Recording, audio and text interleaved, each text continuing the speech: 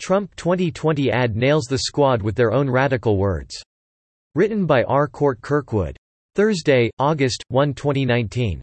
President Trump has settled on at least one tactic for the 2020 presidential campaign. Part of his Keep American Great strategy will make the Squad, the quartet of 4 radical leftist congresswomen given to anti-American, anti-Christian rants, the face of the Democratic Party. Thus has the campaign released an advertisement that lets the 4 politicians speak for themselves.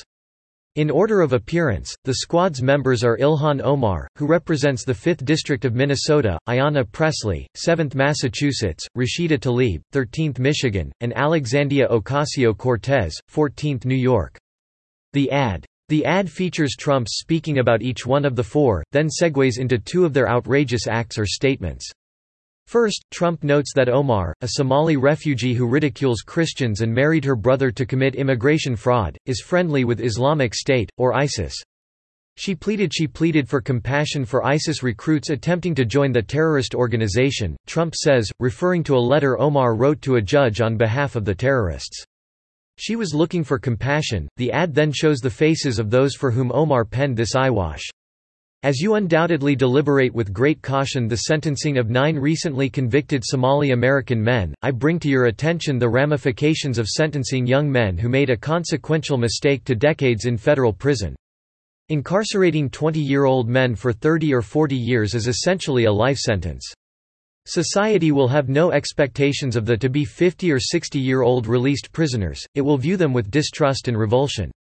Such punitive measures not only lack efficacy, they inevitably create an environment in which extremism can flourish, aligning with the presupposition of terrorist recruitment. Americans do not accept you and continue to trivialize your value.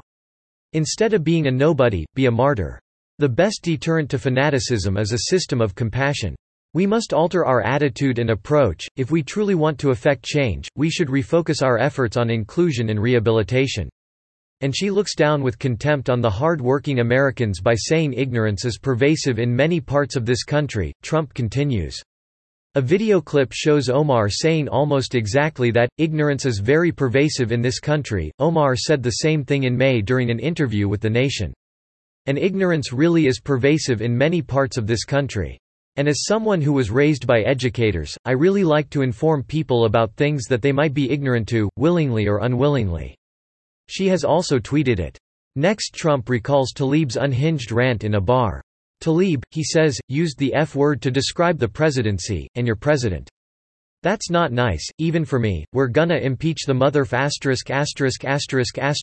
she said, a sentiment followed by video of a ranting, raving Tlaib's ejection from then-candidate Trump's speech to the Detroit Economic Club in August 2016.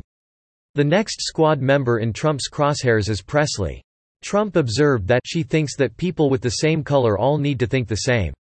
She said, we don't need any more brown faces that don't want to be brown voices, we don't black faces that don't wanna be a black voice. Can you imagine if I said that? Trump's rendition of Pressley's overt appeal to racial ideology and groupthink is nearly verbatim. Last comes Ocasio-Cortez, whose utterances have quickly become the stuff of legend and satire. Trump, Cortez said that illegal immigrants are more American than any person who seeks to keep them out ever will be.